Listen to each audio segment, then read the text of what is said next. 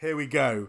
This is the beginning of our end of decade list. Harry, could you just give me a few words on what this decade of music has meant to you?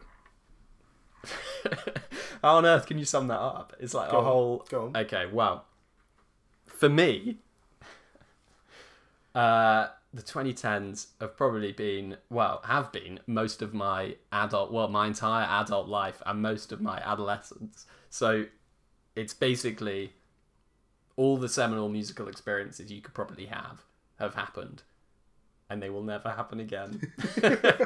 No, because I do think, like, while we were like 11, 12 when this decade started. 13. Okay. We're like 12 when this decade started. But still a lot of the music that we listened to would have been from the previous decade or the decade even before that, or the 80s or the 70s, what our parents gave us. So like it does go to show like what this decade has kind of meant in terms of that. Because like it's very easy to be like, oh, all of my musical kind of like upbringing has been this decade. Yeah. But I don't think it necessarily has, because there's so much before that has come through. What's quite interesting about this decade, if you think about like what in terms of a decade as a general thing, like I think the past 2 years, like I think from probably 2017 onwards, there aren't that many albums within the year that we've missed, that like a year later we'll be like, oh wow, like that album that came out last year, like I completely missed that one. Whereas like when you're probably 2010 to 2016, there were so many albums where I was like in 2015 being like,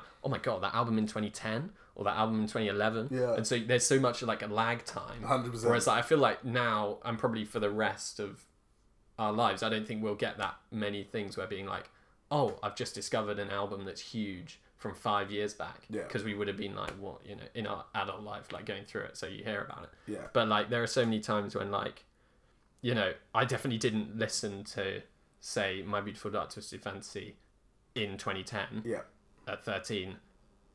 You know, I listened to it probably in like 2014 or something like that.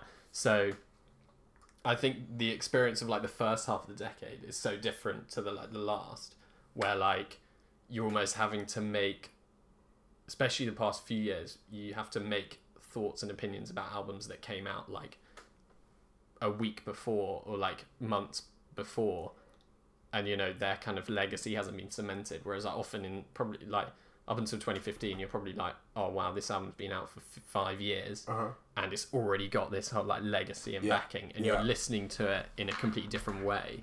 So the kind of the way you find out about music and stuff is just completely changed, I think, over the past 10 years. Nice. That's cool. Class. Quality.